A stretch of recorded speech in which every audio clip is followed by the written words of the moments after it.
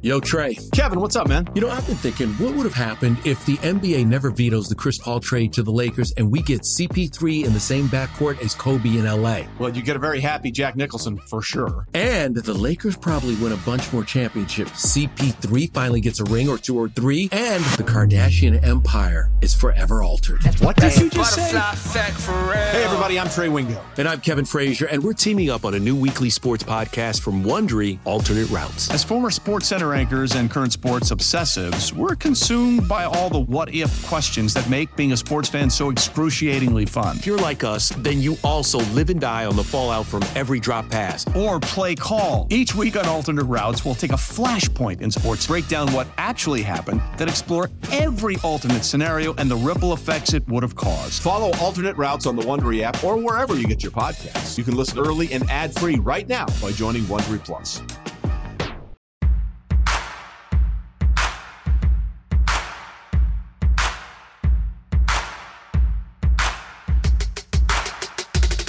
It is time for the BetQLU Bracket Special on Twitter at BetQL app, on Facebook at BetQL, and on the YouTube page for Radio.com Sports. Just search Radio.com Sports. You can find us there.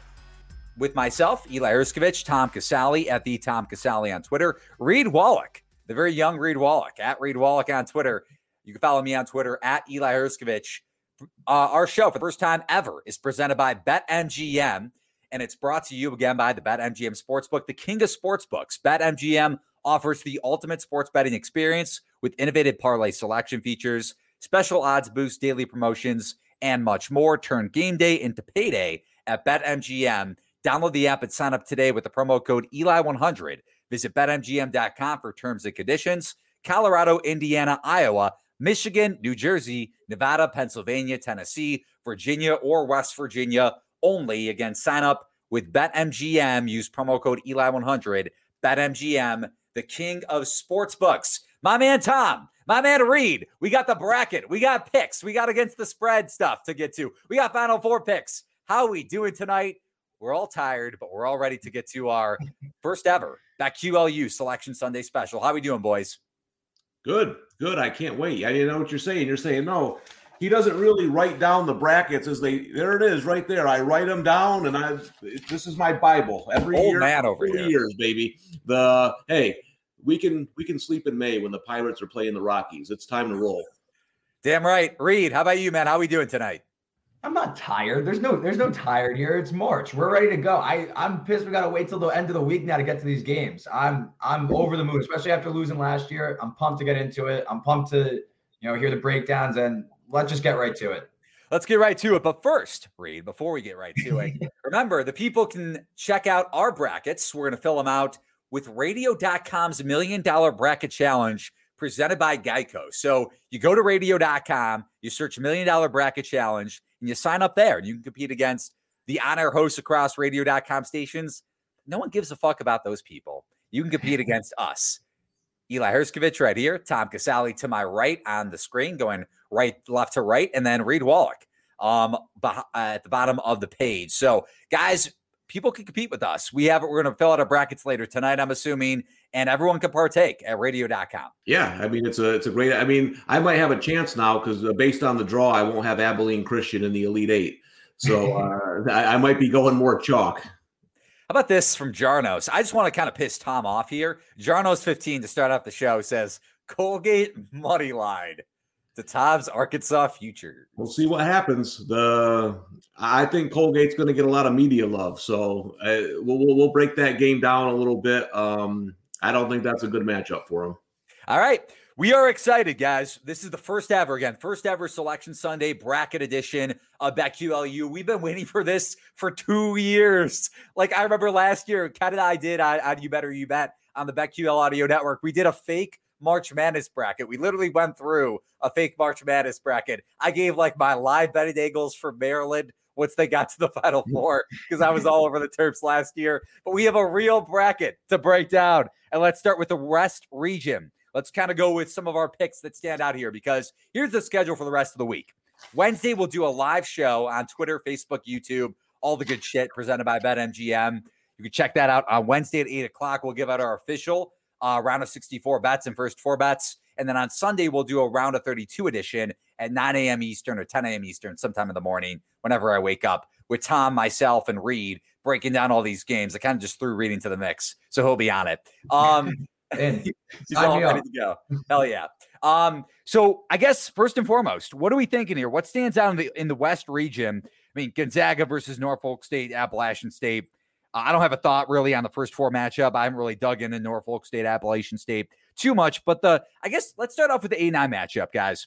Oklahoma going up against Missouri. I want to pull up the BetMGM line here really quick for that game. Missouri is a 2-point dog. So Oklahoma State, a 2-point favorite in the 8-9 matchup of the West region.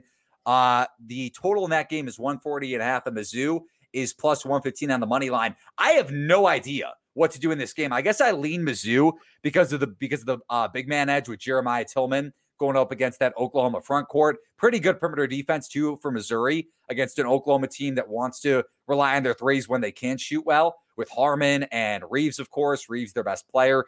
But I think this line's kind of right. Maybe a little value with Mizzou, but I don't have a play on it. What stands out to you guys? Nothing. I mean, this is a toss-up game. I actually like both of these teams. They got a terrible draw because they're going to have to play the Zags in the second round. But I do think Missouri has a big edge in the paint. But I think Oklahoma is the better overall team. I give the Sooners a slight lean here, minus the 2. Reed, what about you? Yeah, this is a sacrificial lamb game. Either team's going to just get blitzed by Gonzaga. It's a coin flip. 2 sounds right, like you said, Eli. I mean, if this moves to 2.5, I guess bet Mizzou. I'm staying away altogether. Reeves, I'm a big Oklahoma guy. I can see if they can maybe get Missouri in foul trouble, start kind of building up on some fouls on Tillman. But ultimately, this is a pass for me. I have a lot of interest across this bracket, a lot of underdog action. So I'm not really looking that. I have no interest in this game. I know Eli started us off with a game no one cares about. Yeah, a game no one cares about. This is Missouri. You've been talking about Missouri for the beginning and the middle part of conference play, and you're telling me no one cares about Mizzou? And no one cares about them now. Maybe back then. That's once you see Gonzaga on top of them, it's over. Yeah, right. Who cares? Jason Lowenthal says bad seed line for Mizzou, averaged out at 6.68 on bracket matrix. So he's saying that they were a little underseeded. But again, Oklahoma has not played well going into the tournament. If you go back to the Kansas game in their second leg, and even the first game of the Big 12 tournament, they let Iowa State back into that game. Mm-hmm. Defensively, they're not really engaged from a chemistry standpoint. A classic Eli LLP press. Fuck off. Not here for it today. Not here for tonight. Moving along here in the West region. So we got to Missouri. Oklahoma. We're not playing that one to start. Creighton, UCSB. Santa Barbara going up against the Creighton Blue Jays. Creighton, the loser in the Big East tournament title game to Georgetown. We'll hit on Georgetown later on in the show. But I know Reed Wallach has a bet placed on UCSB. But I want to quickly get the line update here for where it's sitting at for this game at BetMGM. We have a current line, if my computer wants to load. Creighton, a 6.5-point favorite, total of 139.5, and Cal Santa Barbara is plus 240 on the money line. Yeah, I'll take later. I still like Santa Barbara in this game. I think that they're going to win this game outright. This is a tough matchup for Creighton. You see Santa Barbara's defense, what they do, they limit the 3. Creighton is incredibly over-reliant on the 3. 44% 3-point rate, one of the tops in the country. UCSB, bottom 15 in 3-point rate allowed. So they're going to shut down their number one option. And I get Zagorowski, Mahoney. I get that. It doesn't matter to me. Ja'Cory McLaughlin for Santa Barbara is going to have a big day. This is a thin Creighton bench, 310th in bench minutes. UC Santa Barbara, great at getting to the line. I know when you get these matchups, you could see kind of a jump in competition, but this is a veteran team. They're one of the most experienced teams. Joe Pasternak has built a program there. I've been on the Gauchos for a while, and I think they're live. I'd play this down to +6. I think they could hang in this game. So you like the current line? Yeah, I'm still in on it, 100%. I think they're going to win this game outright. I think they can match the size. Also a key, free throw differential. Creighton's a bad free throw shooting team. They shoot at 64% as a team. UC Santa Barbara is a top 30 club in free throw percentage. So there's a lot of edges for this veteran team, and I'm in on them. Go Gauchos. Go Gauchos. Tom, At 6.5, is this a bet for you with UC Santa Barbara getting getting over 2 possessions? No, I mean, I read, I had a lot of Reed stuff, and I know he's been on Santa Barbara for a while, so I had a feeling he'd be on him here. Creighton's a team I just haven't had a good feel for this season. I haven't bet them much. I haven't bet their games much.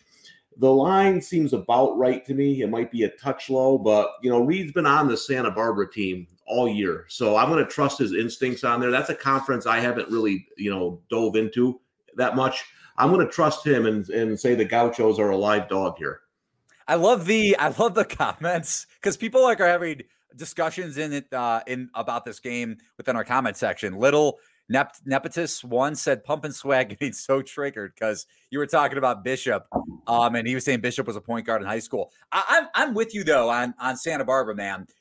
I haven't made the bet yet, but I think it's 6.5. It's going to be a play for me. The key for this game, to me, is UC Santa Barbara can play with Creighton on the glass. Like, this is a really good defensive rebounding team in UC Santa Barbara in terms of Creighton's ability to create second chance opportunities. Now, Creighton isn't a great offensive rebounding team themselves, but if you can keep Creighton off the glass and run it and speed it up in transition against a Creighton team that wants to do the same. McLaughlin, like you mentioned, one of the better point guards in college basketball, top 50 assist rate.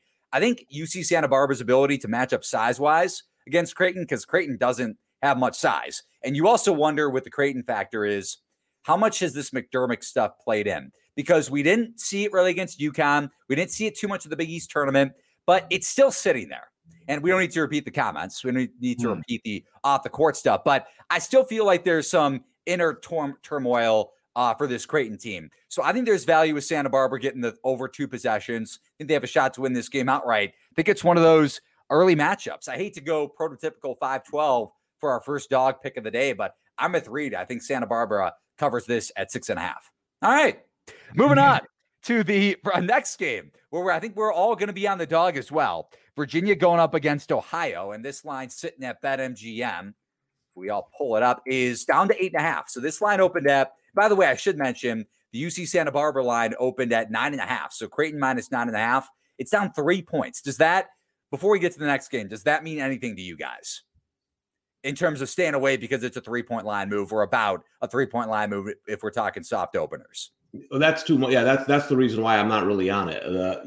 When I look at these dogs, so much money comes in on the dogs now right away. And, Eli, I always use the Northeastern Kansas game as an example because I liked Northeastern in that game. And it opened like 8, I think it did. And then it was down to 4.5 by tip. So that's too big of a move for me to think there's value on the dog. So again, I trust Reed's analysis of Santa Barbara, but I don't like not getting a 3-point difference in the line. No doubt. I want to pull up this tweet. This is a really good nugget for anybody that wants to bet Ohio and wants to bet them even more. Virginia is likely to travel to Indianapolis late Thursday or on Friday due to COVID protocols. Cavs and the Who's will play Jason Preston, Ohio U. That's coming from Goodman, obviously, on Saturday. You're getting to Indianapolis with 1 day of prep on a court you've never played at, on a shooting backdrop you've never seen before, for a Virginia team that exited the ACC tournament after beating Syracuse on a shot that Tom will remember forever because Jim Boeheim was in that zone, sat in it, and Virginia opened by 7 feet. No doubt. That's a tough test for Virginia to play anybody off of 1 day of prep in a court, in a setting that they've never played at before. At least I don't think they play at a Hinkle. I don't know exactly where they're playing in Indianapolis, but either way, in Indianapolis on a court they've likely never played at. So for this Ohio team, yes, Virginia runs that pack line defense, so it limits ball penetration, and you want to be able to cause the opponent. You want to make the opponent shoot threes, but Ohio can shoot the 3 ball at a pretty decent clip, and they should be able to space the floor against this Virginia team. Jason Preston is a point guard nobody wants to face in the NCAA tournament. I think getting over 3 possessions or just around 3 possessions at 8.5, even though the line opened at 10, I'll be on the Bobcats against Virginia. Yeah, this is I've only placed 2 bets so far, and this was one of them. I got what number did you get it at? 8.5. That's what opened up at my book. So it was a little bit down from where it opened, but this is one of those games where I think that Ohio's a live dog. I think they can win this game outright. I actually took the money line too. It's like 325, or can't remember exactly what it was when I bet it. But the thing about Ohio, and this, Eli, is I've been on this team since early in the year. They had a 3-game losing streak in December. I don't care about that. I don't care what you do in December, but they've been red hot since, playing really good ball. And the thing I noticed in that game against Illinois was the way they rebound. I mean, if you can rebound against Illinois and hold your own in the paint, you're pretty good. And I think they have a big edge here in rebounding and down low against Virginia. Their offense is going to give Virginia trouble. And like you said, the added element here is that Virginia's COVID issues. I think that's going to play here. I don't know. I'm not a huge Eastern Washington guy. I don't know how much that's going to affect Kansas against them, but Ohio is a very talented team. So I think this is going to hurt Virginia. I mean, the only negative here is that the game is on True TV, so we'd have to find it. But other than that, I like Ohio to win this game outright. I'm with you. And just to kind of add on to what you were talking about, Ohio with one of the better defensive rebounding rates in conference play. Now, the question is, how do you relate that to the overall body of work when you're going up against an ACC team? Ohio with an above average defensive rebounding rate still across college basketball, and Virginia with a bottom 50 offensive rebounding rate. So this team does not create second chance opportunities. They play at such a slow pace where they have to be ultra efficient, and they're going up against a defense that's going to give them fits. So I think Ohio can cover this line, keep it within 3 possessions for sure. I think Ohio has a shot to get to the Sweet 16. That Santa Barbara, Ohio matchup, because I think that's what happens in the round of 32. I have them going to the Sweet 16 too. Yeah, man, getting a 12. So we all have Santa Barbara and Ohio in the round of 32. Or Tom, do you not have that lined up? I'm leaning Santa Barbara. I mean, listen, the way Gonzaga's brackets lined up, this looks like a cakewalk, and it wouldn't surprise me if this there's always that one bracket every year that's kind of crazy where you have a 13 and an 11 or whatever. Mm-hmm. So this is shaping up like it could be that one. All right. So Reed, are you betting Ohio at 8.5? Yeah, I got 9. I still like 8.5. Tom, really, you guys both hit it right on the head. I completely agree. And this situation, when a team is getting COVID now, I don't know where they're mentally at. And it's not like Virginia was playing well beforehand. They lost 3 of 5 heading into the ACC tournament. So they're not point flip against Syracuse. Exactly. So they're not rolling by any means. This is not like this team stopped in their tracks. They were kind of on their way out. I was looking to fade them anyway. So this is an easy bet for me on Ohio as well. I play this down, inside of 7.5 still. I think these are one of these. I think there's going to be some correction in the market heading into the tournament, actually, as we get into Wednesday, Thursday. But for now, I could see Ohio keep dipping down because Virginia, it's a tough spot. I think it's going to close around 7. Yeah, this is a tough spot to expect a big showing from Virginia. Also, Virginia isn't always a margin king, they play these slow grinded out games. So it could be a little nervy at the end. Yeah. Even if Ohio loses this game, I still think you're getting value at the 8.5, like Reed mentioned, because of that pace that UVA plays at. So to mention real quick, your boy, Eli, I mean, Ohio has a star player too. In Preston. So this team has a lot of ingredients to not only pull a first round upset, but to win a couple games. Yeah. And he wasn't even supposed to play in Division I. It's one of the best stories in college basketball. On to Wichita State and Drake, because I know we all have a bet for that game in the first 4. One of the most fraudulent teams in college basketball. Actually, I think, Reed, you like them. So maybe I like them. Oh, God. Okay. I'm talking to 2 fucking Wichita State fanboys on the podcast. But on BetMGM, this line is currently sitting at the Drake +2. So Wichita State, the Shockers, still a 2-point favorite, total of 139.5. And the Drake Bulldogs are +115 on the money line. I'm on Drake in this game, but want to hear your guys' thoughts, want to switch it up. Tom, you go first on Drake, Wichita State.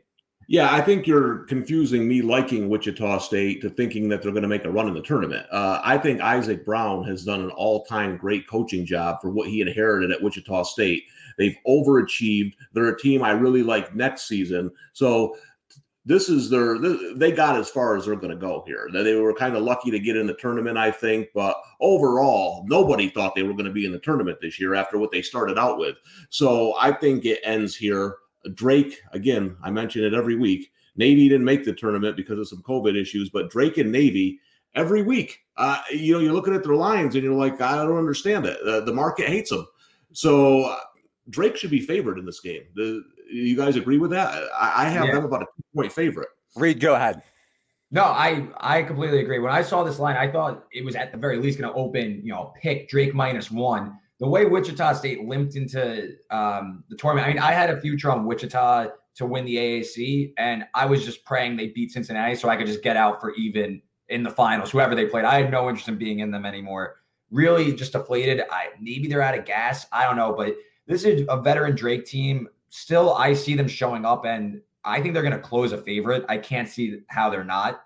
I got on +2. If you want to save the juice, you could take the money line. I have no issue in that. I expect them to win pretty handily in this one. Yeah, you're not, honestly, there's like 2 cents of juice towards Wichita State at some other shops. So it's not like you're really missing out on much. My first official bet that I just put in for the NCAA tournament is Drake, because we've been busy tonight. But Drake +2 is my first play. The key for this game to me is Drake getting Hemphill back. At least those are the reports that the big that missed their leading scorer and their best rebounder that missed Arch Madness, and they got all the way to the title game against Loyola without him. Probably wouldn't be in the NCAA tournament if they didn't get there without Hemphill. But Wichita State gives up a ton of points inside, or at least a good amount of points to their opponent in terms of point distribution from behind the arc and from the free throw line and inside the arc. So even though Drake doesn't have Roman Penn for this game, he's done for the season, obviously. Getting Hemphill back is huge because top 20 in 2-point scoring rate, Drake needs to be able to score down low with some of those guards too. Wilkins, it sets up their perimeter offense, and Wichita State gives up a lot of points inside. So Drake getting 2 points against a fraudulent Wichita State team that, if you look at their scoring margin across the latter part of AAC play, when they were winning games and when they made a run to win the conference tournament regular season title or win the conference regular season title in the American Athletic, a lot of close games and a lot of coin flip games where I do see Drake winning this game outright, but I'll take the 2 points with the Bulldogs. Yeah, and one more thing. I mean, Wichita, like you mentioned, Hemphill coming back, Wichita's terrible defensive rebounding team. They get gashed. They let up points inside, but they also let up second chances, and that's where Drake could really make them pay. Just second chance opportunities, putbacks. So I agree with you. This is a Drake play all the way. All right. So, and by the way, shout out to Rambling Grimace, who I believe is watching the show right now on Twitter. He just submitted his bracket. So remember, you can go to radio.com, check out the $1 Million Geico Bracket Challenge, or proper name, $1 Million Bracket Challenge presented by Geico. Check that out at radio.com and sign up to compete against us, the experts, myself, Eli Herskovich, Tom Casale, my co-host, managing editor of Sports Betting at radio.com sports and BetQLU, and BetQL contributor Reed Wallach, one of the most talented young writers, college basketball minds out there. Yeah, I just gave you some love. Tom, what do you think about that compliment I just gave to Reed? No, I agree. Reed's a rising star in the industry. That's, hey, I was the one who hired him. I'm okay at my job. Yeah, man, get that fan out. A lot of love for Reed Wallach on the show. Too much praise. Jeez. And remember to sign up with BetMGM. Use the promo code Eli100. BetMGM, the king of sportsbooks, to place your March Madness bets this month. And shout out to Fenton DN. Great show, guys. Thumbs up. We appreciate everybody checking out the show. So we spent a lot of time on the West region here. Any other thoughts on the first round games before we give out maybe our lean for the team to come out of the region? No, I mean, I think I don't know what Reed's thoughts are, but I know you and I like Oregon as a possible sleeper here. Listen, if it's Oregon, Iowa in second round and Oregon's getting 4+, I'm all in. So I like the Ducks to come out of that part of the bracket. They're going to probably maybe face Kansas there or USC. So I think it's going to be Gonzaga and Oregon. I'm not going to pick against the Zags there, but, I think Oregon has a outside chance of making the Final Four. Reed, what say you?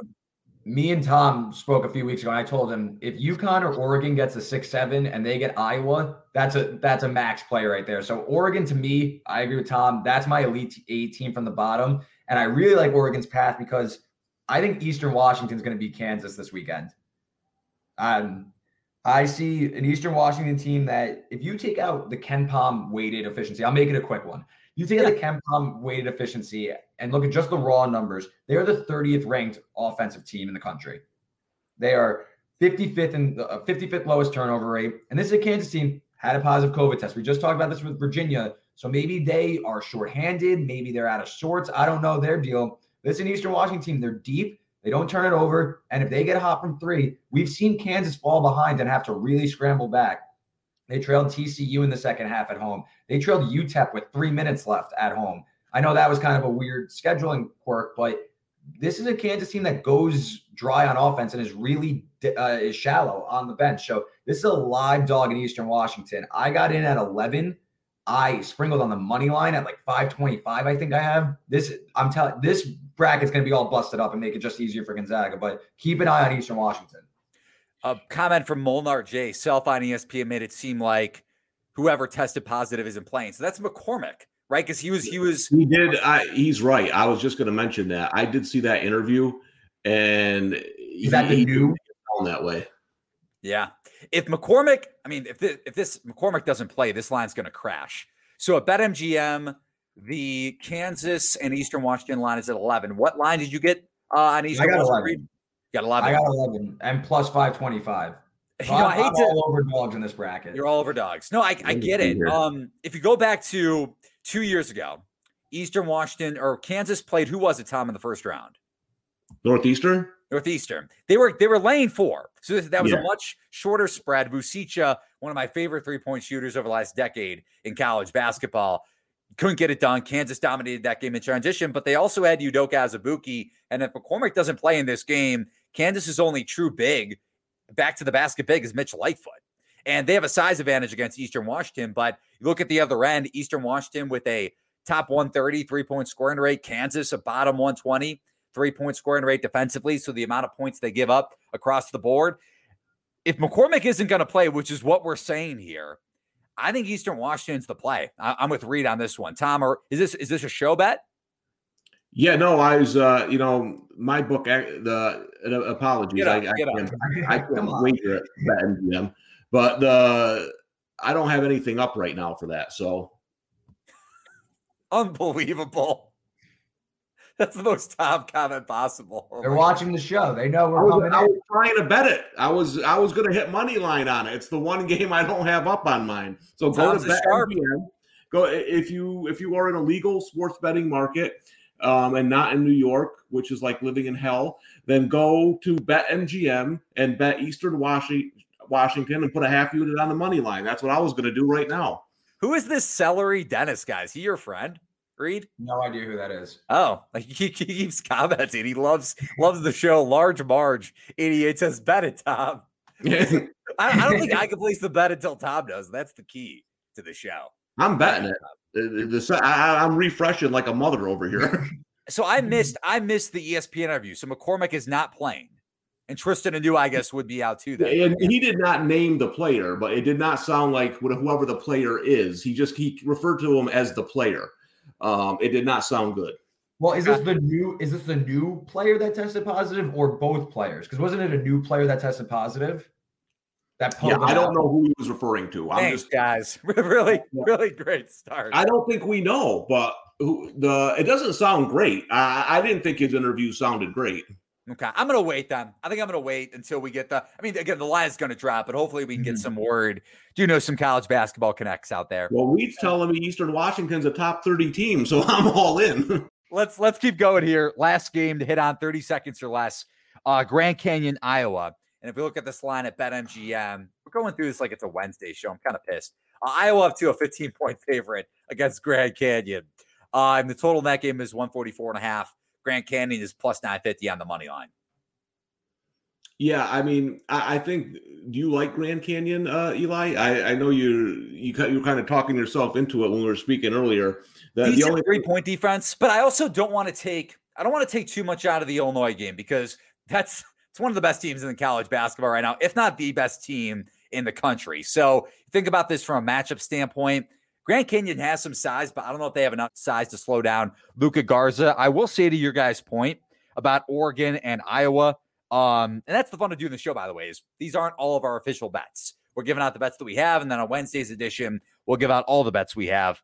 I think I'm going to stay away from this game for right now. I need to dig a little more into it, but Yeah, I don't think Grand Canyon has the bait to slow down Iowa, even though their 3-point defense is pretty solid. So I think Iowa advances. I think Iowa might cover, even though it's a little inflated towards the Hawkeyes. The Oregon point, though, is interesting that you guys brought up because the key to that game is Omarui against Garza. If Omarui could slow down Garza, Oregon could win this game, especially even though Iowa has the guards to beat that 2-3 matchup zone, to beat that press, because they have the ball handlers to get it done. Like when Ohio State pressed against them a couple weeks ago, there was no issue. But we saw it against Illinois when elite defensive teams can match up well. They could go down. So and Oregon's not an elite defensive team, but they are on the up and up. Yeah, even after that loss against Oregon State. So number 1 in the country. So it's hard to turn Iowa over and get easy buckets against them. Yeah. So I don't have an official take on the Oregon-Iowa matchup. If we do get that in the round of 32, I do lean still towards Iowa. I think you guys are kind of underrating Iowa a little bit. Just overall with this team, like they have really improved defensively. And it's crazy to say that a top 50 adjusted defensive efficiency is good. But I mean, Fran's shifted away from that matchup zone and went to a strict man-to-man. Granted, like Oregon's a tough team to match up with in man-to-man spots. Wieskamp would have to go up against Duarte, which is not the best matchup for Iowa, but I don't think Omarui against Garza to me is not a lock to be able to shut down Garza. So my lean, we'll see. I don't put my life on Luka Garza, to be honest with you, in the tournament. But the slow big men, big deal. We'll see. I think I'll give me 3 points for Dana Altman out coaching Fran too. That's true. Yeah, we'll see what the spread is in that game against the spread. Just outright, haven't really made an official pick there yet. Reed, any quick thoughts on Iowa Grand Canyon? No, because the thing with Iowa is they could really rout teams. To me, Iowa is one of the more predictable teams who they're going to beat the little inferior team, but they're going to lose to the elite class like they do with Illinois, like they did with Michigan. So I'm going to stay away from this one. I kind of lean Iowa because I could see them really running up a big number here, winning by 20 plus. But when it comes to Oregon, the thing is, I think Oregon can score with Iowa in this game. Just really quick, they could shoot. They have 5 guys that shoot a pretty steady volume of 3, over 35%. So if they're cooking, they could set up their defense. Like I know that was your handicap to the USC game a few weeks ago. It didn't work. But if they could get cooking from 3 and Duarte can really get into a rhythm, I think Oregon's a really, really live dog there. So that's my 2 cents on Oregon. Yeah, and I agree with Reed. By Wednesday, I might have a play on Iowa. We'll see. Somebody asked, is Wieskamp healthy? He looked okay against Illinois yesterday.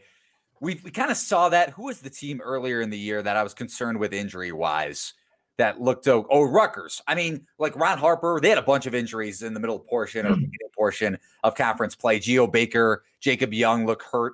I thought Wieskamp looked okay against Illinois. Or Wisconsin too. I didn't see a ton of nagginess with the Wieskamp injury. So I'm not super concerned about that going into the tournament. But I think overall, guys, can we all say Gonzaga's advancing in the West region to come out of it and get to the Final Four? Yep. Yeah.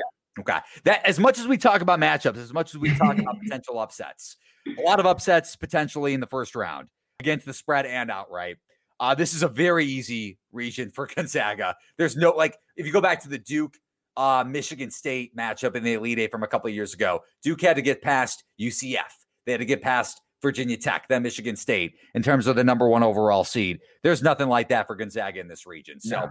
I agree with you guys. I'm on Gonzaga to get to the Final Four. All right, we got to try to speed things up. In the East region, to face the winner of what we think is going to come out of the West in Gonzaga, number 1 seed is Michigan. And, we don't really have to touch on that line, Mount St. Mary's against Texas Southern. But what line stands out to you guys the most in the round of 64 for this region? Yeah, I mean, I think the bottom half of this region is the toughest bracket of any of the regions. And, I mean, I was distraught when Abilene Christian drew Texas. I mean, I wanted to bet Abilene Christian so much, but this is a perfect example. You can't fall in love with teams because the way they play, it's going to be hard. Texas has 3 guys who can run the court, 3 big men, and they're going to play fast. So, I don't see value with Abilene Christian there. The one game that stands out to me, and maybe I'm wrong, I know it's going to be a popular pick. I think UConn's going to pound Maryland. I do. I think they're going to win that game by 15 plus. I love UConn. I love their size. With Book Night back, I just think they're going to pound them. That line at BetMGM, if we want to throw up some quick odds here, that line down to 2.5. So I believe it might have opened at as a soft opener at some books at 3, but that line sitting at UConn minus 2.5. Total of 129.5. Maryland is a plus 125 money line bet to win the game outright. So want to respond to some of Tom's comments, then Reed, you could jump in. I'll say it right now, Texas is my pick to come out of the region. And people might point to that Abilene Christian game as a tough matchup because Abilene Christian forces the highest opponent's turnover percentage in college basketball, not just in a mid-major conference. Texas, like Tom mentioned, has a major size advantage in this game. And if Coleman can get to the rim, which is what he did against Oak State in the Big 12 title game, everybody was saying, and it was so recency bias, going back to yesterday, Oklahoma State's winning that game. What are you talking about? Texas can't win that game. People don't understand how good Texas is and how much they've transformed as a team down the stretch here. Jericho Sims, where do you guys put? He's a top 10 big across college basketball. He's one of my favorite players in the country, and that's my issue. Like Christian has a 7-footer in Colton Cole, but man, I see him getting in foul trouble in this game. And once they lose him, their side, they don't have anything down low, and Texas is just going to pound them. Again, if Abilene Christian had the right draw, like maybe Kansas with all their energy against a team with a layoff, I'd have been all over them on the money line. But this is just a horrendous draw for them. I almost like Texas a little bit, laying the 8.5, to be honest with you. Yeah, and Kai Jones, when he isn't getting foul trouble, Greg Brown, when he's engaged in the game and when he isn't getting foul trouble, this Texas length is going to give Abilene Christian a ton of issues. They should cover this, but I will say, I mentioned this on BetQLU Countdown to Tip-Off. This game kind of reminds me, and we'll get your thoughts, Reed, after this. It kind of reminds me of Auburn against New Mexico State, when Auburn was like a 5.5-point favorite. I had Auburn to get to the Final Four at a futures bet on that. I had Auburn to win the title at around 60-1 too. This game might be tough for Texas, might be close down the stretch. If Texas gets past this game, if the turnover problems, don't come to fruition, they would face the winner of BYU versus Michigan State or UCLA. Then they get the winner of what we think is probably going to be UConn or Alabama. I think this region is wide open, and the door is wide open for Texas to get there. Again, one of the better teams in college basketball. The odds at BetMGM right now for Texas to win, let's see if they're up. Trying to find them. Well, the odds to win the title right now at BetMGM are 20-1. And they're not up for the current East region right now to make the Final Four. If you want a futures bet, I think Texas is a pretty damn good futures bet right now, considering how much this team has transformed. Matt Coleman has become one of the better league guards in college basketball. Shaka Smart's gotten a team to the Final Four before, a VCU team that had a lot of depth, and they I will say with Texas too, they have a lot of ball pressure. If we saw that yesterday, Shaka implemented the VCU ball pressure. So I'm all in on Texas to come out of this region. We'll break down the bracket a little more closer after we get your thoughts on Texas, Reed. Yeah, I mean, I know you two are both in on Texas. I've wavered back and forth on them because I see a lot of times in the second half, they're losing leads. They're losing kind of focus, it feels like. And then you got a guy like Matt Coleman who kind of bails them out. And listen, this is a talented team. Give me an instance. Well, I mean, that Texas Tech game was, they were in the game, they were out of the game. They play a really volatile style to me. They aren't a truly dominant team. They're gonna give you some heart palpitations throughout the game for sure. They're an up and down team. I will say though, to your point, and I think this is also why a lot of people were taking Oklahoma State, because they look at that box score, they watch the Texas Tech game, saying, okay, well, Oklahoma State's a 2.5-point dog. They just beat Baylor. Texas, that was the third time Texas and Texas Tech have matched up all season. And Texas Tech got a ton of calls in that game too. Yeah. So those teams knew each other so well from a defensive standpoint. So that's all I'm saying is, I don't want to take too much away from that Texas Tech game. But go ahead with your thoughts overall on the region. No, I think you're looking at a Texas or UConn team in the bottom half of the region. I think Texas is incredibly talented, and I'm more looking at that bottom half where UConn, I think they're a problem for Alabama. I think Bama's in some trouble here. And I could segue into that and kind of run with it. But UConn, I think they're going to beat up Maryland. I'm not I haven't been a Maryland guy all year. I think that team is fraudulent as all could be. No offense, just isolation, no movement, late shot clock three. It goes in or it's a miss, and then they don't offensive rebound, and they're Javon Quinterly. Yeah. So, to me, UConn, they're getting past Maryland, and then against Bama, UConn fantastic at limiting the three, and Bama's shooting threes. So if they're not getting clean looks and they're missing, Bama's in trouble because they don't rebound well, and UConn's physical as hell. So they're going to give them a fight. I think UConn's live to win that, and then that sets up a really interesting physical matchup against Texas. I think I lean Texas, but that's, to me, that's going to be a really good game. Yeah, Hurley going up against Shaka is a fun coaching matchup too from an animation point. Yeah.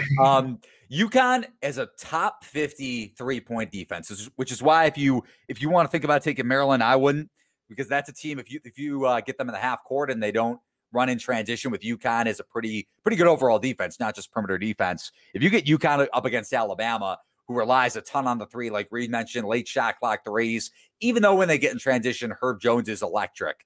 I think UConn beats Bama. They're going to be dogs in that game too, which is great. We're going to get some value. And I hate to say it because I have an Alabama future at 90-1, and I love this team. But you take it within the context of what the SEC is, and the conference isn't good. So you go up against a team in UConn that is an elite perimeter defense, and an Alabama team that, as much as we love them defensively, they rely on the threes a ton. And I think UConn gets to the Sweet 16 before they lose to Texas. Tom, anything on the top of the bracket or on the top of the region, or anything else you want to get to before we head on some first round thoughts? Yeah, real quick. Texas better come to play though, because we know Abilene Christian is going to bring energy, and if Reed does make a good point about them being in and out mentally, Christian will beat them if they're not ready to play. But I will look at a lot of people in the media are going to tell you to watch out for Florida State. I'm not going to be one of those people because I think they're going to lose against UNC Greensboro. I'm not sold on this Florida State team. I think they turn the ball over way too much. We talked about the SEC being bad. I mean, the ACC is terrible. It's terrible. That is as down as I've ever seen it. I think Greensboro could be a live underdog here, so I like the points in that game. The upper part of this region, I don't know, man. It's just garbage. Colorado and Georgetown, I don't see it. I think the winner of that LSU-Michigan game potentially is going to come out of here. I mean, I like LSU, but they don't play defense, so I got. So you think LSU beats St. Bonaventure? You just said LSU-Michigan. I think that's going to be a great game. I give LSU a slight edge there. Slight edge. Okay. Won't bet that one, but I think overall this is a pretty tough bracket, especially down at the bottom. I agree with you guys about Alabama, but I don't want to go off them too much. Alabama is still a really talented team, and if something were to happen to Texas in that Abilene Christian game, then I think it opens it up for Alabama to come out of this region. Obviously, UConn's going to be a tough matchup, but the bottom part of this region is as tough as it comes. Going back to the Alabama point, a couple of things to me that stand out. Josh Primo was on crutches today, had the brace. That's a big loss for Bama, just in terms of a guy that can create off the dribble. Yeah. And Jordan Bruner looks bad on that knee brace too, playing in it. Like no speed and going up against that UConn front court, even though they're not like elite in terms of a back to the basket. They're impressive though. Yeah, no, they are. And they're very physical down low. Alabama, if Bruner can't give it a go, I know Gary looked okay today against LSU, but I mean, they don't really have any other big that can match up. So Reese can't do anything defensively. He'll get exposed big time off the dribble by anybody, and especially on the block. Reese has no shot if Bruner is not 100% or close to 100% in that game against that UConn front court. So just overall, I think St. Bonaventure is live against LSU. They're a dog right now, I believe, at BetMGM. Let's pull that up here. That one has me up in the air. I'm not sure, but I'm in the same boat. If Michigan, I feel like we've now jumped too far off Michigan, and they might be cooked without Livers. It's a huge loss, obviously. I mean, they can't lift the floor. Like you can have Eli Brooks in the corner. Mike Smith can stretch the floor, but we've seen so many bailout shots from Livers on the wing this year and in the corner. Mm-hmm. They miss so much. It's a fatal blow, and you might get someone really random in the Elite Eight. I don't think Colorado is. But you could get someone, really out there. But to me, Michigan against LSU, I still lean Michigan in that game. I imagine the line is going to be So you're completely bypassing St. Bonaventure, just like Tom. If LSU plays Michigan, I'd still lean Michigan. If it was St. Bonaventure, I think I'd actually lean with the Bonnies to beat Michigan. But LSU, to me, while talented, they still don't play a lick of defense, like Tom said. So if it's gonna be a shootout, Michigan still has the offensive skill set to match while also being a good defensive team. And then I just trust their discipline more. I think that they're able to run more sets. They could go inside to Dickinson. That's reliable offense. While Michigan, they still have the perimeter defense to shut down that LSU offense. They could throw bodies on Cam Thomas. So I still like Michigan to beat an LSU team. Against St. Bonaventure, though, I'm not sure. It's just that 8-9 matchup. That's a toss-up to me. Complete coin flip, which I think it's lined at. You know what? Yeah, it is. LSU, I believe, is a 1.5-point favorite. You know what's crazy is if you look at KenPom right now, and I know we're digging into matchups. We're not just using surface level adjusted defensive efficiency like some people like to do when they talk about college basketball. But St. Bonaventure tops, the number 17 adjusted defensive efficiency on KenPom. This defense has come together big time, and they showed it against VCU today in the A-10 title game. So from a defensive standpoint, I think they match up really well against an LSU team that wants to score inside. We saw that today with even though they have Cam Thomas on the wing, Javonte Smart off the dribble, and Watford, who had a huge game, 30 points against Bama today. So I think Bonnie's interior defense should be able to slow down this LSU dribble drive offense that, Wade can go fuck himself. I absolutely hate LSU from a coaching standpoint, even though they have some NBA talent on that roster. Yeah, I'm going to have to dive into this game a little more. I haven't really looked into it yet. I haven't, broke down the matchup. So we'll have to, say, but the one thing about LSU, they don't turn the ball over that much. And I know St. Bonaventure likes that ball pressure, but this probably be one of the better games of round one. I'm probably going to stay away, though. We haven't touched on Rick Pitino and Iona at all. Does Iona have any shot against Alabama?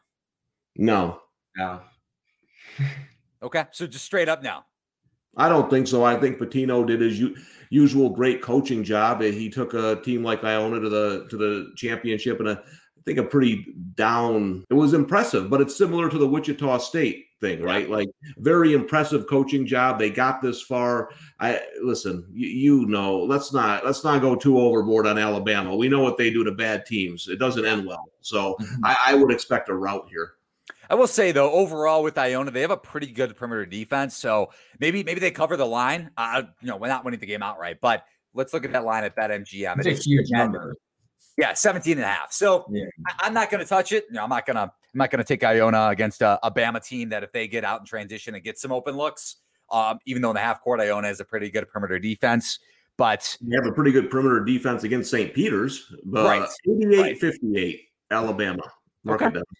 Overall in this region, I think St. Bonaventure has a shot to get to the Sweet 16. I think defensively they match up well against LSU, like I mentioned. I think they match up well against Michigan. The question is, can their big stay out of foul trouble? Because if not, Dickinson's going to dominate down low, and Michigan's still going to win that game even without Are you playing them against LSU, or you don't know yet? It's a lean for me. So Bonnies are getting 1.5. I lean towards St. Bonaventure in the points. Rolling along here, I think I like Colorado against Georgetown in the first round. A lot of people are going to be on the Hoyas, Saxahoya in that Colorado matchup, but that's actually a good point, Eli, because I've seen that number starting to go down now. If it keeps going down, I might be on Colorado too. I think Georgetown and Oregon State are nice stories. They're teams that get hot in their tournament. Now we start it all over again. In my opinion, they're both still average teams. Large Mars says, Eli, take a sip of water. That I'll give you guys credit. That's funny. Well, I agree though on Oregon State and Georgetown. They're probably going to come in incredily overvalued now because of the run they're on. And Colorado, I think, is overrated, but they're still a veteran team. They will beat up on the average teams, in my opinion. I think you see at least Colorado win their first round game, and then we'll see what happens in that Florida State game. All right. So overall thoughts. Florida State is concerning. I haven't touched on them much, but they turned the ball over a ton. 20-plus turnovers against Georgia Tech yesterday.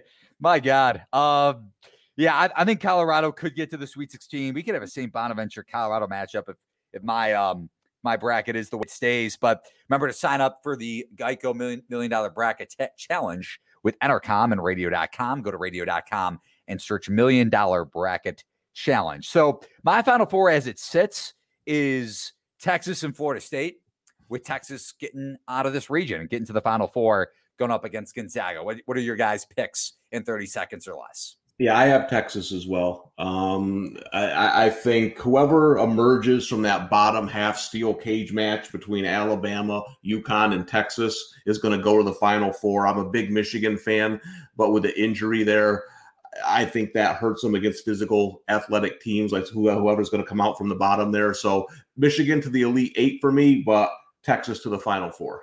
Reed? Yeah, this is my least confident region. I'm going to go with Texas over Florida State. I think if Florida State can get there, they match up pretty well with Michigan. Michigan, the one thing they don't do is turn their opponents over. So I think Florida State could actually take advantage. And they can actually cause some trouble on Hunter Dickinson. So in pencil, I'll go Texas over Florida State. But UConn's lurking in there. I think that they have a real chance. No, I love it, man. We're on the same page with Texas and Florida State. Moving on to the South region, where I think things can get a little crazy. Baylor, the 1 seed, North Carolina, Wisconsin. We got that matchup, a fun matchup in an 8-9 game. Villanova, Winthrop, a game that's probably one of the biggest public dogs across the NCAA tournament bracket right now. Purdue, North Texas. I know Reed's kind of pissed off about that from last night.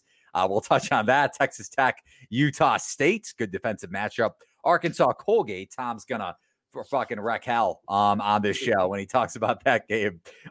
Florida, Virginia Tech, and Ohio State, and Oral Roberts. Where do you guys want to go first? Well, you know where I want to go. Arkansas, Colgate. Let's take a look at that game. So Colgate, it's kind of an anomaly this year. They've only played 5 teams, and none of them are overly good. So they did not play Navy in the Patriot League. Now, I know Navy lost in the first round of the tournament because they had 2 of their players were out, including their best player. But I thought Navy was the best team in the Patriot League. I wish they played so we could have seen that game. I mean, Colgate, you're looking at Army, BU, Holy Cross, and Bucknell and Loyola. That's who they played. And they've given up over 70 points, 7 out of their 15 games. Man, they're going to try to play fast with Arkansas. This is Arkansas's game. They have more athletes. They're deeper.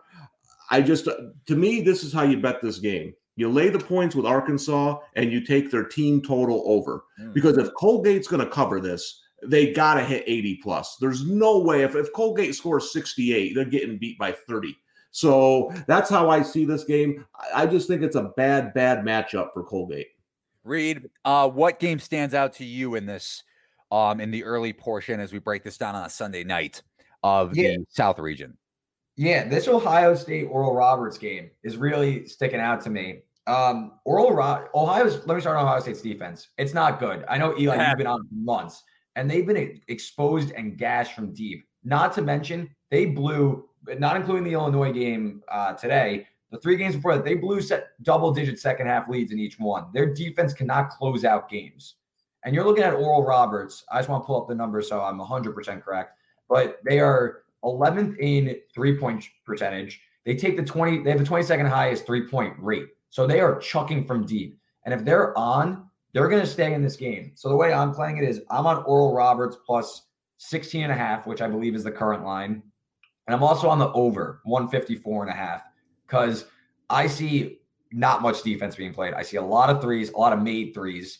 And I think Oral Roberts is going to hang in this game. As long as they're not punched in the mouth early and they just roll over. You know, if like Ohio State kind of just like blitzes them early and then they just build a quick 18-point lead, it's just over. But I think Oral Roberts is going to come ready to play and jump out to an early lead, maybe. High-scoring game. I think each team breaks 80, 85. My question for this game is Kyle Young. I want to know his status first and foremost, but Oral Roberts could get dominated on the glass. And like you mentioned, that's where it can get out of hand because this team is undersized against Ohio State, even if Young doesn't play. And I will say, like, yes, Ohio State's perimeter defense, to Reed's point, I was all over that during that 4-game losing streak. I think that bet against him in every single game. With Kyle Young out over the weekend, and it showed up against more so Michigan than Illinois, Seth Towns was really good defensively and really good on the glass in the Michigan game. So I want to bet Oral Roberts, but I am a little concerned from a physicality standpoint against those Ohio State bigs. Not dominant, but E.J. Liddell, a pretty good rebounder. I mentioned Towns. I lean Oral Roberts. I'm not going to make the bet yet, even though there is some value there in that line if they're on from 3. Also, just one last thing, 2 amazing free throw shooting teams. So if it gets into the bonus early, you can count on these guys to make their free throws. So I like this over for sure. That's why I'm splitting my bet half on spread, half on the over. Not a full size bet for you on a typical March March Madness bet or yeah. I split it even on these two. I think both end up getting there, but way to cover myself a little bit. All right, Tom, what say you? Yeah, a couple of things here because you mentioned public. I think there's two big public bets here. One is the over in the Arkansas Colgate game. I believe it opened 158.5. It's already up to 162.5 at BetMGM. So a lot of people love that over. We saw that on Twitter the second it was announced. And you mentioned Winthrop. That's going to be the number one public dog. I'm going to watch that line because if it keeps going down, I might have to take Villanova with some of that value. Before you keep going here, the question for Nova is Justin Moore going to play? Because they need a true ball handler in this game, especially against a Winthrop team that can pressure the ball a little bit and will run in transition against a Nova team that wants to slow it down. Right, but if Villanova still has a few good players, and if we get down to I remember a couple of years ago with Kentucky and who the heck did they play at Wofford, right? The line got so low that we lost it at the end with free. These lines end up getting so low that then you start to move and there's value on the favorite. So I'm going to have to see what this does because I know based on Twitter, every human being on earth is going to be on Winthrop. And I will say to your point with free throws, it's a good point. Winthrop overall is bottom 100 in free throw percentage in college basketball at 68%. So I'm really glad you brought that up. But the key for me in this game, if Justin Moore is going to play or not, Winthrop does have its fair share of turnover issues as well. And Villanova can turn you over. And I mentioned Winthrop can turn opponents over, the 23rd highest opponents turnover rate across college basketball. But Villanova doesn't turn the ball over, but that's with Gillespie and with Moore. So you wonder if Jay Wright's going to have something up his sleeve from a ball handling standpoint. But at the same time, I don't know what he could do from a point guard perspective or just from a ball handler standpoint in this game. So I lean Winthrop, even though it's going to be a very public side. Reed? Yeah, I lean Winthrop at this current number, but like Tom said, if this keeps diving down, it gets to a point where it's still Villanova. I get they lost their best player and their heart and soul of the team. I do lean Winthrop now, but only at this number. I could easily, look to buy out of that play if it gets to a certain point, maybe play for a middle or just eat the juice. But Winthrop is an issue for Villanova. They go the complete opposite way. Villanova wants to play slow. They want to grind out possessions and get efficient looks. They don't have a guy that can really calm the storm anymore. Where a Winthrop team, they want to run and gun. They're 11th in adjusted tempo per KenPom. So they're going to look to turn you over and run. And I don't know if Villanova has the guns right now to handle some serious pressure from Winthrop. Yeah, especially if you get into a late game situation where it's a 2 or 3 point game and you're pressuring the ball at full court, which Winthrop will do, and again they could turn you over. So I'm with you, Reed. One thing real quick though, the public dog doesn't always lose. I remember Murray State a couple of years ago, and everyone on earth was on John Morant, right? And they won big. So I don't want to say I'm just saying I'm just looking at value here. That doesn't mean everyone's going to bet Winthrop and they're going to lose. Yeah, and it's a good point. It's all about matchups. We've been talking about this for weeks. If you go back to that game with Marquette and Murray State had an elite perimeter defense. They were top 5 in the country in perimeter defense going up against a team in Marquette that relied a ton on their threes. Yeah, we practice what we preach here. If it wasn't about matchups, I'd be betting Abilene Christian. Of course. And then the following game, it was a bad matchup, Murray State against Florida State. And if you were coming back the other way on Florida State, you cashed out because they won by 40. They double teamed Moran and he did nothing. Right. Exactly. That was one of those things where it was recency bias. I think the line was like 4.5 in that game too for Florida State, and they blew them out. Like you said, it's a really good point, Reed. By the way, second official play is in. I'm on the Bobcats, baby, at 8.5. So 2 bets in for me, Drake, and both from the West region. Drake at +2. We mentioned this earlier. Go check it out. If you missed it, we'll post the podcast after the show. Ohio also at +8.5. Yeah, and real quick before we get out of this region, because I joked on Twitter that I've lost $1.5 million betting against Wisconsin in the tournament. And I'm dying to bet against them again. So, but I just feel like they've burned me so many times. What do you guys think of that UNC-Wisconsin matchup? Someone made a comment in the chat. I love this. Nate Reavers under rebounds. Yeah, Wisconsin. I mean, you guys know I went there. I don't bet against my team. This is tough. This is like pulling teeth. UNC is a matchup nightmare for Wisconsin. So much size on the glass. They're going to push around Reavers and Potter. This team's drawing dead. I mean, it's going to be an ugly game. It's going to be a rock fight, but I think UNC is just going to impose their will. I don't know if Wisconsin really wants to be there.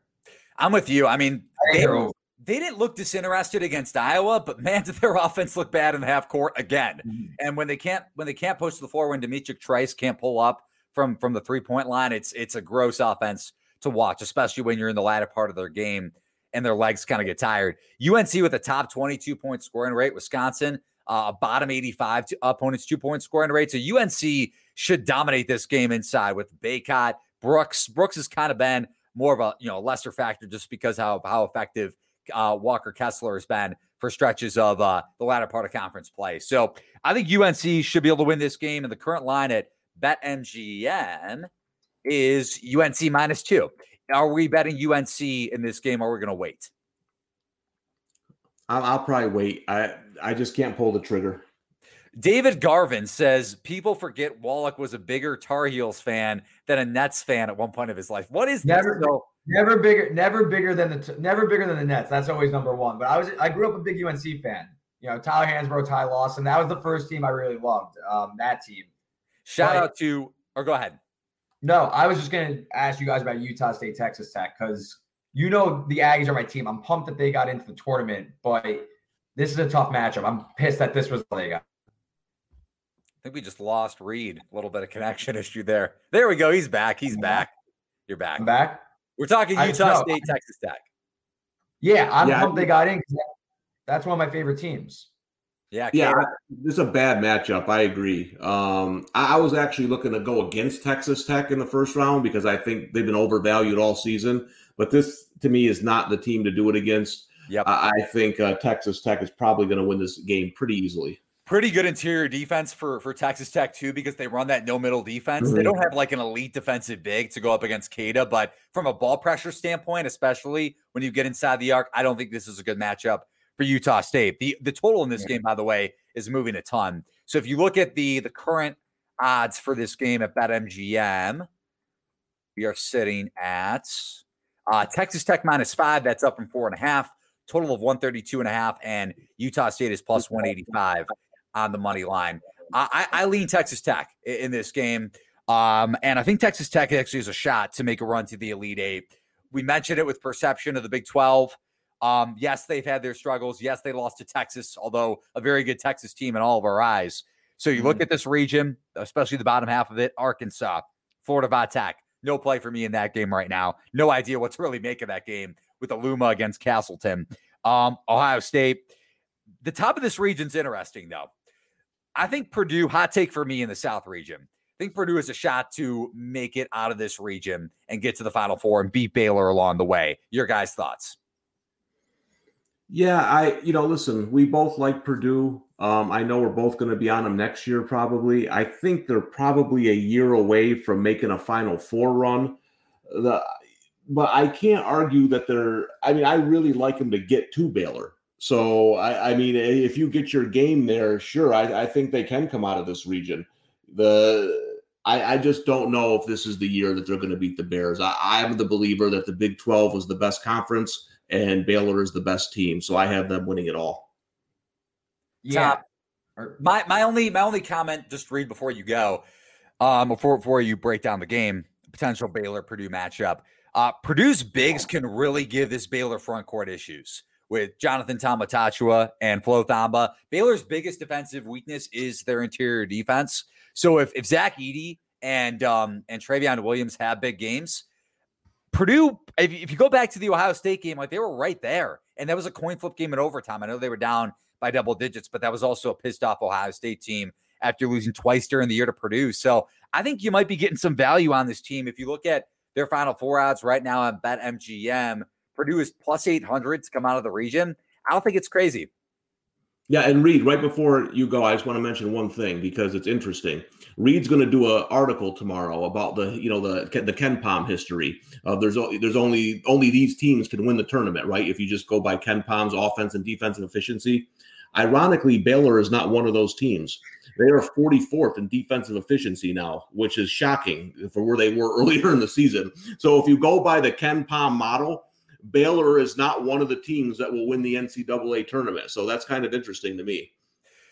Right. And Reed, go ahead, and then we'll kind of move along here. No, when you look at Purdue versus Baylor, Baylor's still the best three-point shooting team in the country. I don't know if Purdue's going to be able to match that firepower. You think of Purdue, you think of this is a great three-point shooting team. They've had it over the years. They aren't that great of a three-point shooting team. Different team.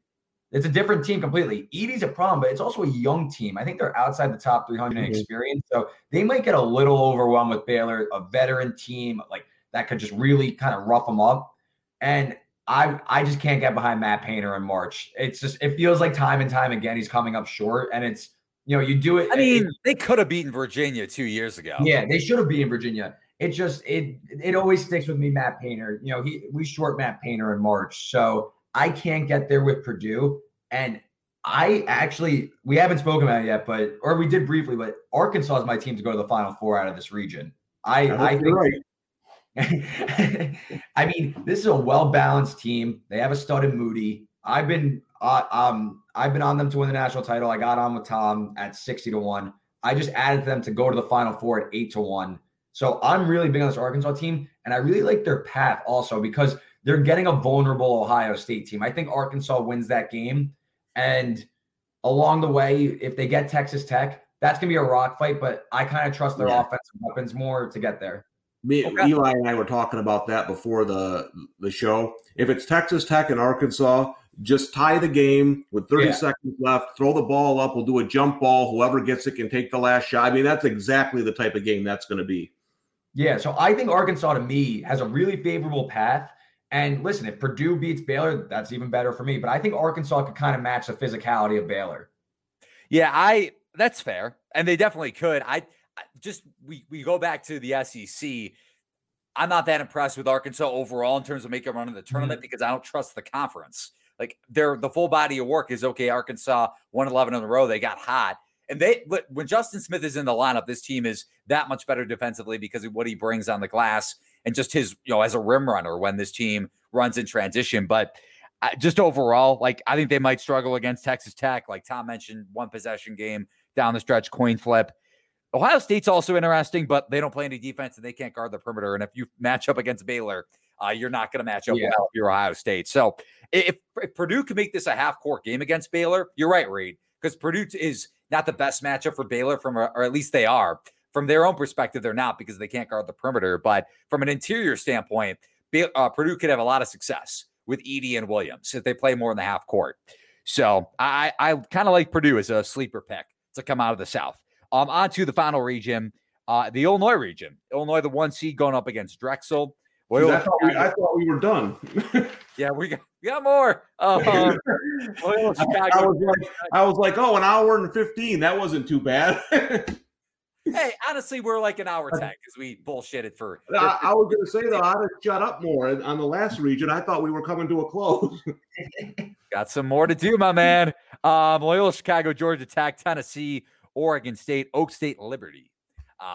Fun game in the round of 64. San Diego State, Syracuse, West Virginia, Morehead State. Clemson, Rutgers. Hello. And Houston and Cleveland State. What are our initial thoughts, boys? So I don't love this region. I'm obviously just going to bet against Cleveland State because I can't stand that bench mob kid and I want to watch them get beat by 40. The other thing is looking at the Syracuse game. I like Syracuse a little bit. It's going to be interesting. It's going to be that zone against San Diego State with San Diego State's big rebounding edge. If San Diego State's missing shots, listen, we know my love-hate affair with Syracuse, but I got to give them a little bit of credit. They've played better down the stretch. as much as I criticize Jim Boeheim, he's using the press more, he's trapping more. So I will give them credit there. I don't think that they are the most talented Syracuse team, but I'm probably not going to bet it. This is a pretty even game. I think the spread's about right, but I give Syracuse a slight nod. And I'm interested to hear what you guys. I mean, I don't want to hear anything about Clemson Rutgers. I'd rather die than watch that. We're game. getting to it. I know we're getting it. I just don't want to hear it. I just want to hear it as you guys go through your thing, the Loyola Georgia Tech game, which is probably the most fascinating game to me in round one. What your thoughts are on that? Yeah, a lot of people are going to be on Loyola Chicago. They're the public-ish. I mean, what is that line right now? Let's see it on BetMGM. Public favorite. Two, yeah. Loyola, laying 2, total of 124.5.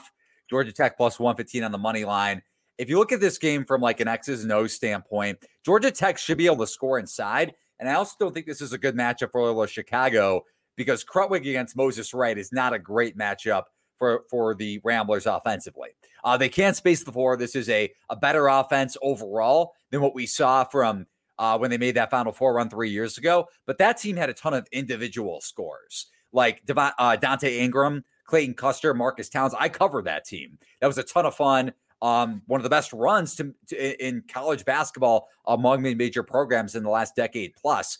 But from a team standpoint, this team is better offensively. From an individual scoring standpoint, when you have to be able to get a bucket, I don't necessarily trust this team against a pretty good defense in Georgia Tech that can pressure the ball. Yeah. I agree with you, Eli. I actually make Georgia Tech kind of a favorite. I thought this game was going to come out of pick 'em. I would say Georgia Tech is probably a 1 to 2 point favorite in my opinion. You got it? No, I don't want to bet this game because I'm interested how it's going to play out. You know what I mean? Like I do show an edge to Georgia Tech. I didn't bet it immediately though because I want to dive in. The issue with Georgia Tech is they get gashed from 3, and it just feels like they did it in the ACC tournament against Florida State. They pulled that comeback, but it feels like there's a lot of times, similar in Texas, where they're letting leads slip. You remember that Duke game at home a few weeks back? Like they just let a game slip away. It feels like they have trouble closing games sometimes. So I'm staying away from that game. The team I'm interested in is Tennessee. I know you guys aren't as in. I actually think this draw sets up pretty nicely to get to Illinois. We talked about this at the beginning before we went live. No, I was saying to Tom, but I know you guys aren't at. You guys aren't. You mean long term?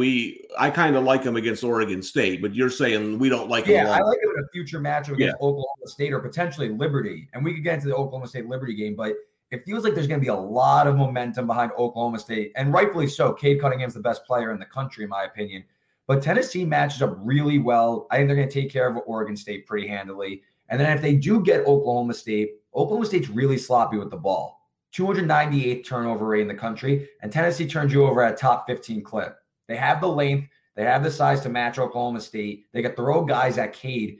And I don't know. It feels like if Tennessee brings their A game, which isn't a guarantee, they could beat Oklahoma State. They could take care of business. I don't know if they'll beat Illinois, but I'm getting back on board with this Tennessee team. Okay. I like Tennessee against Oregon State too. It kind of just goes back to my overall thought about the Pac-12 and similar to the SEC.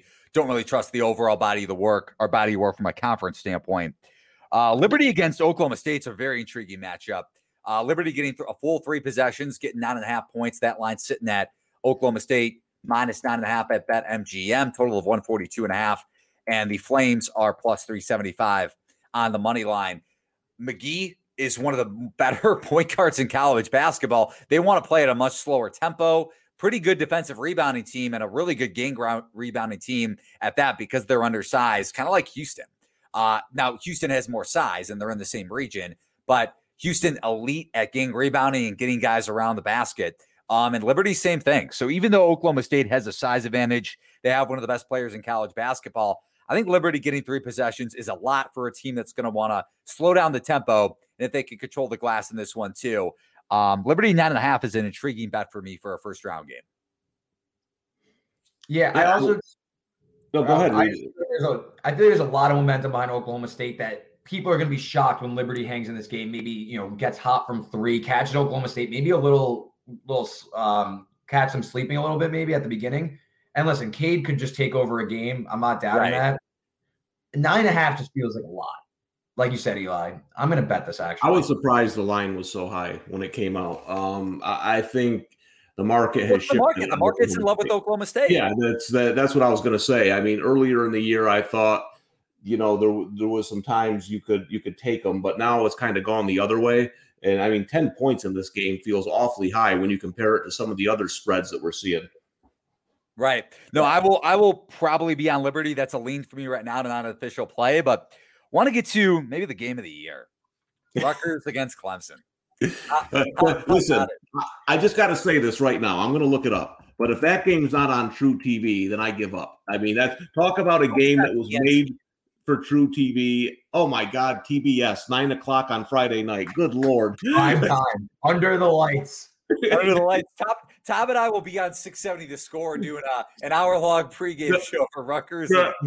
The scary thing is I know what you're going to say, and I agree because I think Clemson is the worst team in this tournament. I can't stand Clemson, and I think Rutgers is probably going to win that first game. It's going to be the second game you talk about where we disagree. Okay, so I want to break down this game for a little bit. I think Miles Johnson is going to give Amir Sims fits. Kind of crazy to say, but from an interior scoring standpoint for Clemson, and also Clemson, even though they're not a great 3-point shooting team, they rely on it at a pretty high clip, and Rutgers has a very good perimeter defense. So I not only think Rutgers wins this game, I think Rutgers. I can't wait. It's so funny they put these two teams in the same bracket. Because remember the night when I was making fun of Rutgers and you said Calvin Sampson says hi the night they lost to East Carolina. So it could be me versus you in this one. You would lay. So what is that? What's a projected line for Houston Rutgers? It's got to be like, Reed, what do you think? Like 8.5? Oh yeah, for sure. They won't get double digits, but it'll be like 8.5, 9. I'll bet Rutgers if they get to the round of 32 again. I think Rutgers is getting to the Elite Eight. That's my hot take. That's my biggest hot take on the podcast. I think Rutgers is getting to the Elite Eight. Illinois is coming out of this region for me, but I think this is a pretty solid path. You get we haven't talked about West Virginia, by the way. I think they might be on upset alert against Morehead State. I want you to sell me on that one. Say that one more time. I want you to sell me on that one. Okay. We'll get to that in a second, but Syracuse, San Diego State, I mean, could make a run in this region too. Could get to the Elite Eight. There's no doubt about that. I'm all dark now. Got to turn on the light, unless Buddy Day has goes off. But that's how you know it's been a long night. Yeah, that's how you know that maybe the power is going out of my fucking bracket because I'm taking Rutgers to the Elite Eight. But I think it's a solid path for a team that has really good guard play in Geo Baker. And someone brought up in the chat too. I think if Mulcahy gets hot, I think if McConnell gets hot, like this is a Rutgers team that can shoot. So I would be a little wary on trying to fade Rutgers overall because again, they come from a pretty good conference in the Big Ten. Yeah, I mean, no, I actually, while you guys were talking, I bet Rutgers -1 and Liberty +9.5. So those are official plays for me. I'm in on those. But you know what could make this podcast go faster? Why don't you tell us the games you didn't bet? It's a lot of dogs. I think dogs are barking, but I agree though. San Diego State, Syracuse, that game kind of a coin flip because there's gonna be a lot of 3-point shooting, and San Diego State lets up a ton of threes. If Syracuse gets hot, Buddy Boeheim shoots like he did in the ACC tournament, San Diego State's gonna get bounced. And then you look at West Virginia. I don't know if Syracuse could beat West Virginia, but I'd be much more confident San Diego State beating West Virginia because I think their defense will be able to slow down West Virginia enough. They match up a little bit better.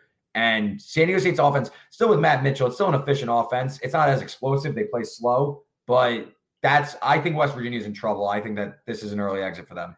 Large March comes in and says, does Reed bet every game? I think he's right. It's the tournament. We need to get action out there. It is the tournament, using the East Coast lingo. So going back to the West Virginia Morehead State game, because Tom wanted to touch on that. I think Broome against Culver is one of the best big matchups in the first round. And West Virginia, even though they have Culver, gives up a lot of points inside. Now, I know it's the Ohio Valley versus the Big 12, but if Morehead State can defend the three, which they're not the worst 3-point shooting defense overall, and I mean, West Virginia gives up a lot of shooting pockets. I have futures on West Virginia. This is one of those futures bets where I'm a little concerned, kind of similar to Alabama. And then if you get West Virginia matched up against San Diego State, like you said, Reed, going up against that sort of a defense that can pressure the ball. West Virginia is a great three-point shooting team against teams that aren't defending the three-point arc at that sort of a tenacious style of defense like San Diego State does. So I think at this point, I'm not going to be backing West Virginia to make a deep run in the region. Instead, I'll be backing Rutgers to get to the Elite Eight. So, yeah, the one thing that concerns me about Morehead State is their turn. I mean, you know how I like to look at the turnover rates, 332 in the country against West Virginia, who can pressure the ball. That's the one thing that concerns me. I'm trying to get there on this game because I'm not going to bet it. I think from a standpoint of West Virginia, well, I mean, I said Morehead State's live, but I think from a big to big standpoint, it's fascinating because Culver, when he's inefficient, West Virginia's offense, when they try to go inside out, doesn't really work. Yeah, it should be interesting. West Virginia is one of those teams. They don't look good on paper. They play hard. I understand they have some defensive problems. I will say this: I don't think they match up well with Syracuse at all.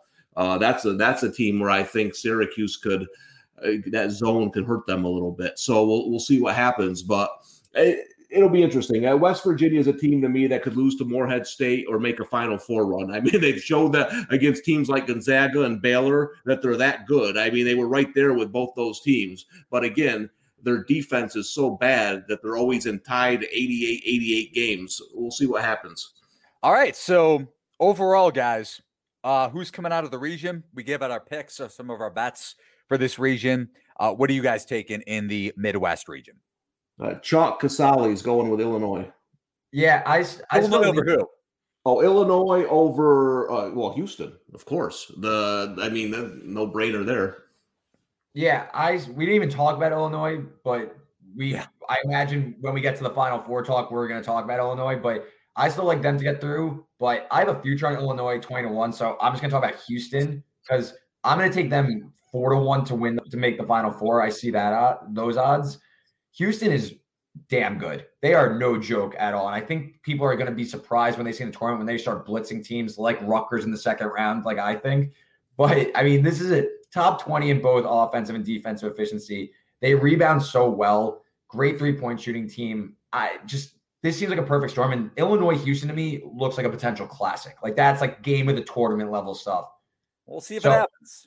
Yeah, so Rutgers and Houston, I'm going to care more about that game than any game in the tournament. I'll tell you that right now. So you're going to bet Houston. So we're going to have a Herskovich-Casale clash. You're going to make me bet them out of spite for sure, but I'm just saying I'm going to want to win that game more than any game this season. All right, well, we're going to get there. So I will probably have a bet on Rutgers against Clemson. I'm with Reed. I think from a matchup standpoint, we talked about that, so don't want to get too much deeper. But I will say with Illinois, tired legs for both Illinois and Ohio State in overtime. That was pretty evident. Dosunmu took a bad shot to try to win it. The X factor for Illinois in terms of just dominating, besides Dosunmu over a stretch and a game can have a big game. Andre Curbelo has looked so good in the Big Ten tournament. He looks like a junior out there, man, with his handle and his ability to pressure the ball. They're pressuring the ball less overall as a team, unlike, which isn't typical Brad Underwood style of defense, because they want to try to speed you up once they rebound the ball and kind of pack you in defensively, unlike past Underwood teams. But I think Curbelo is kind of the X factor to Illinois making a run, which in a positive way, I think he will be that good besides Dosunmu, besides Coburn. Because we saw today, I mean, Coburn got in foul trouble and who showed up? Georgi Bashanovili, who's, for most of this season and last season, once they got Coburn in the mix, awful finishing at the rim. But he came up with two and one buckets today. Just a big time performance for Bashanovili in the second half when Ohio State needed some presence around the rim. So I think Illinois comes out of the region. And I have so my Final Four picks in pencil. I don't know what I'm doing with the South region. I really don't right now. I have Gonzaga in the West, Texas in the East. South is question mark, maybe Purdue. And then Midwest is Illinois. Tom, what say you? I have the Illini. I have Baylor. I have Gonzaga. And I have Texas. But, those are I'm going to go mostly chalk this year. I don't typically do that. Other than, I think Gonzaga is lock stock. I mean, they're locked central for the Final Four. Anything though, I could see Illinois losing round 2. I mean, Baylor could lose, so it'll be interesting. I mean, round 2. You think Illinois can go down in the round of 32? Well, I think they have the toughest 8-9 matchup with Loyola and Georgia Tech. I don't think that one of those teams are going to beat them, but I'm saying I wouldn't be the end of the world. I wouldn't be shocked if they were. Does anyone think that the Zags are going to lose round 2 to Oklahoma or Missouri? I mean, they're going to kill those teams. Yeah. So I think they got a tough draw there. One thing that you've mentioned a lot, though, about Baylor, and I think will be interesting if they get this team in the second round, is their interior defense. Yeah. Well, UNC's sitting there with some pretty big guys. So that'll be an interesting second round game. But for me, it's Baylor, Illinois, Gonzaga, Texas. My issue in a potential Baylor-UNC game is with Caleb Love and the UNC backcourt going up against one of the best defensive backcourts in college basketball. But anyways, Reed, go ahead with your Final Four. Yeah, I got Gonzaga, Arkansas, Illinois, and then in pencil, Texas, maybe UConn. Those seem to be those two I'm kind of going back and forth on. So we have the same final. I mean, I might take Purdue, but we essentially have the three of us have the same Final Four. Well, I would have taken Michigan, no doubt, in this bracket if Livers was healthy. I would have been stuck with chalk. I would have had to do something different. But again, I could see UConn making a run. I have a feeling I'm going to end up changing my mind on that. But I guess we all got the same. So I think it's the year, though. When the years that are top heavy like this, you're not as inclined to take it. I mean, I think we all think that whether we pick them or not, the Zags, Baylor, Michigan, Illinois, I mean, those are 4 really, really good teams. Some years you get number ones that might not be that powerful and you're looking to go against them. I don't know if that's going to happen this year. Okay. Oh, wait, I have Arkansas. Not Baylor. Did I say Baylor? You did say Baylor. Oh, it's late. I apologize. Arkansas. No, you said Arkansas. I gave you the thumbs up. Oh, maybe I thought Baylor. Okay, it is late. It is late for me then. I thought I heard Baylor. So I mean that region is up is a coin flip for me at this point. But 3 out of the 4 for all 3 of us. Gonzaga, Texas, and Illinois. So let's kind of go through it here. Maybe spend 2 minutes on this. Give each of our perspectives on our potential Final Four matchups. Gonzaga, Texas, I think is a very tough matchup for Gonzaga just because of the long court's length. That's the biggest issue for Gonzaga is their interior defense. So I mentioned it with Baylor, but like Drew Timme is a very solid offensive big, but you go up against that length for Texas. We saw it yesterday against Oak State. Now, granted, that's a much better back to the basket big in Timme than what Oak State has. But at the other end, too, with Texas's length against this Gonzaga team, I think it would give Gonzaga a lot of issues because that's their biggest defensive liability. And with this Texas backcourt, if they get all the way here with Andrew Jones, Matt Coleman, Courtney Ramey, Jace Frebers, too, he's going to have a huge game in the tournament. I'm not sure when, whether it's against UConn if they get there or Florida State. That's a guy to watch for. Maybe it's the Gonzaga game. If Matt Coleman is able to get to the rim like he did against Oklahoma State, when Texas is at its best, Coleman gets to the rim and creates, and that's when Texas can really be efficient offensively. So I like Texas over Gonzaga because of the length, and if I have Purdue in the Final Four, which I'm not sure about, I have Illinois over Purdue, and I have Illinois over Texas in the title game. Tom, what about you? Yeah, I mean, I agree with a lot of what you said. I'm going to go – I think we're going to get the heavyweight fight that didn't happen in December. I'm going to go with the Zags over Texas. I think that's going to be a tight game, though. I could see it going either way. I mean, you got Baylor, Illinois, another great game. But I'm going to go Baylor and the Zags in the final. And I'm going to go with my gut with the team I think was the best team last year, the team I think is the best team this year. I'm going to take the Baylor Bears to cut down the nets. Yeah, so for me, I agree with everything you said about Texas. It's a great handicap. It just, I can't not, this is Gonzaga to me. It just, the three-point shooting, the explosiveness on offense, Suggs, I think, is going to be able to cause havoc on the perimeter. I just like Gonzaga. It's a gut thing for me.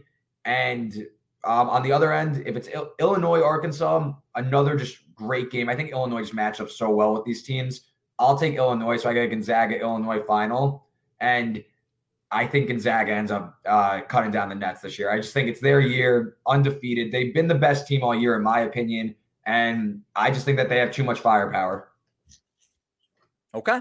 So those are our bets and those are our picks for the title and the Final Four. We appreciate everybody that watched and listened. Special shout out to BetMGM for partnering up with us during the NCAA tournament. Again, BetQLU is brought to you by BetMGM, the king of sportsbooks. BetMGM offers the ultimate sports betting experience with innovative parlay selection features, special odds boosts, daily promotions, and much more. Turn game day into payday at BetMGM. Download the app and sign up today with the promo code Eli100. Visit BetMGM for terms and conditions.com for terms and conditions. Colorado, Indiana, Iowa, Michigan, New Jersey, Nevada, Pennsylvania, Tennessee, Virginia, or West Virginia only. Any closing thoughts? No, let's roll. This is we've been waiting for it. I just spent $200 at the liquor store. I'm ready for Friday. Hell yeah. Reed, what about you? Hit me. Let's go. Let's let it all soak it all in. This is gonna be great. Get the fans out for Reed. I have Ohio. I have a bet on Ohio at 8.5 right now. I have a bet on Drake at 2. Really quick, Tom, your bets so far. My official bets are Drake +2, Arkansas -9.5, and I will take their team total the second it comes out over. And I have Ohio +8.5 and the Ohio money line +325. Reed. It's lengthy, but we got Santa Barbara, Santa Barbara, Ohio, Eastern Washington, Drake, UConn, Oral Roberts, Liberty, Rutgers. All at market value right now. I will tweet them out so the people will hear, but we're in. At Reed Wallach on Twitter, at the Tom Casale on Twitter. I'm at Eli Erskovich. Thank you for watching and listening to the special edition of BetQLU Bracket Special brought to you by BetMGM.